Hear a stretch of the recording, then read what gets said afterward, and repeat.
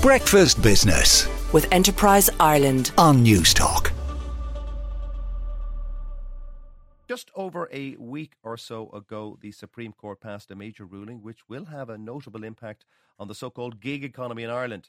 The Revenue Commissioners had brought a company trading as Domino's Pizzas to court 5 years ago because it felt that workers were being treated as self-employed when in fact they should have been treated as full PAYE staff. After an appeal, the final decision was to agree with the taxman or woman. The ruling could impact more than 100,000 people. And we've asked Domino's to join us on the show, but they didn't get back to us. Joining us now to discuss it and what will change is Anne Dullea, the Principal Officer in Revenue's Personal Tax Policy and Legislation Division. Good morning, Anne. Good morning, Joe. So first of all, why did the Revenue Commissioners bring Carshan Limited trading as Domino's Pizzas to the court in the first place? So as you know, Joe, the question as to whether someone is employed or self-employed is quite complex, and it depends on the facts and circumstances of each case as to whether someone should be treated as an employee or as a self-employed individual.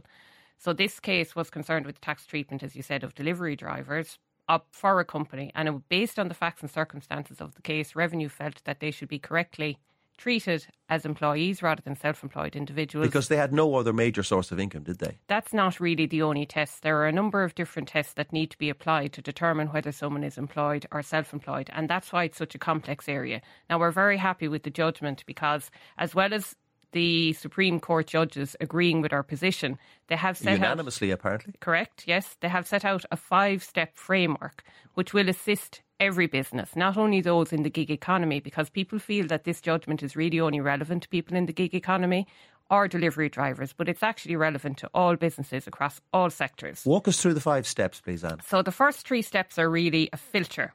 So the first step is, does the contract involve the exchange of wage or other remuneration for work? So that's kind of a remuneration test. Are you being paid to do something?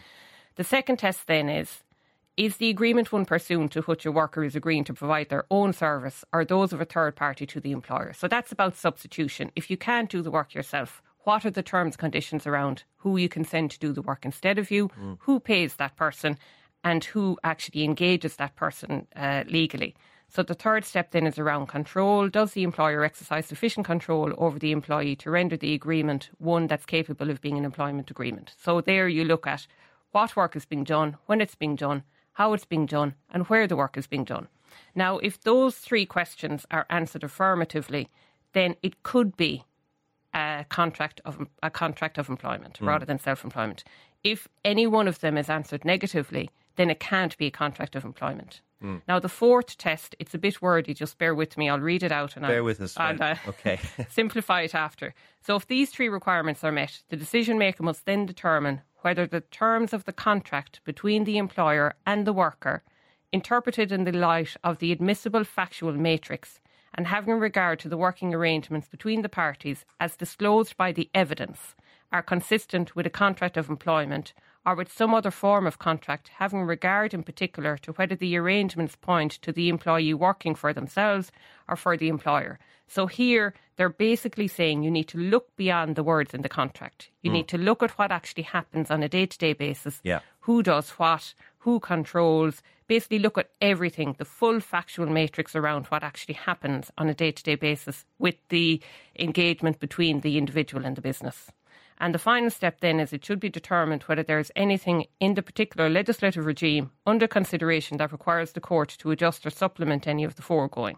So while it wasn't the case here, it may be relevant that in other cases there may be situations where particular legislation which is relevant to that particular engagement maybe puts a different definition around certain aspects of the engagement that are maybe not there in common law at the moment, which is what the Oireachtas generally looks at. So it's really a clear framework for all businesses to follow when they're undertaking a review as to whether someone is properly engaged as an employee or a self-employed individual. So let's clarify. The Supreme Court ruling didn't in fact change the law. It merely set out 5 clear filters. Correct. For employers to consider very carefully before they say, well, you're self-employed or you're into the PAYE net. That's correct, Joe. Okay, so given the fact that, as you say, it's not just the gig economy that'll be impacted, and just to remind me what the gig economy is, there's basically people who work from gig to gig or job to job on a kind of ad hoc basis without a fixed contract per se. That's correct, yeah. Now, if it doesn't apply to the gig economy, and it's a much wider thing, then it must be affecting thousands, if not tens of thousands of companies, this ruling.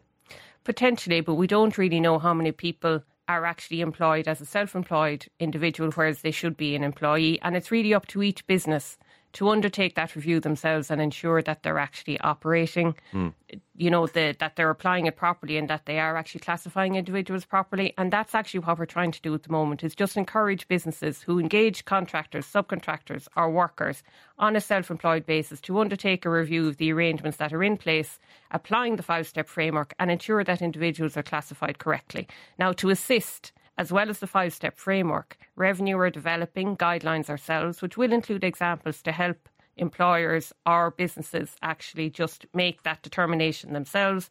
And as you know, there's also a joint document which is called the Code of Practice on Determining Employment Status, which is published jointly by Revenue, the Department of Social Protection and the Workplace Relations Commission. And we'll be reviewing that with our colleagues in those organisations to ensure that any necessary updates of that code are actually undertaken. So the moral of the story is, if you're an employer and you're not sure, go to revenue.ie or ROS, the system. Check whether you could in fact be employing people as self-employed, but instead of having them on the PAYE system. Do your audit of your employees. Is that the message? I think it's more than just employers, Joe, because you might have a business who's not an employer because they're treating all of their contractors as self-employed individuals. So it's all businesses, both employers and non-employers, need to do a review to make sure that they're treating all people that they're making payments to correctly by following the 5-step framework and by taking a look at the guidance, which is due shortly, which we will include examples into a system and actually make that determination. And that will be put up on your website? It will, yes. OK, Anne, thank you very much for coming in. That's Anne Dullea from the Revenue Commissioners. Breakfast Business with Enterprise Ireland on News Talk.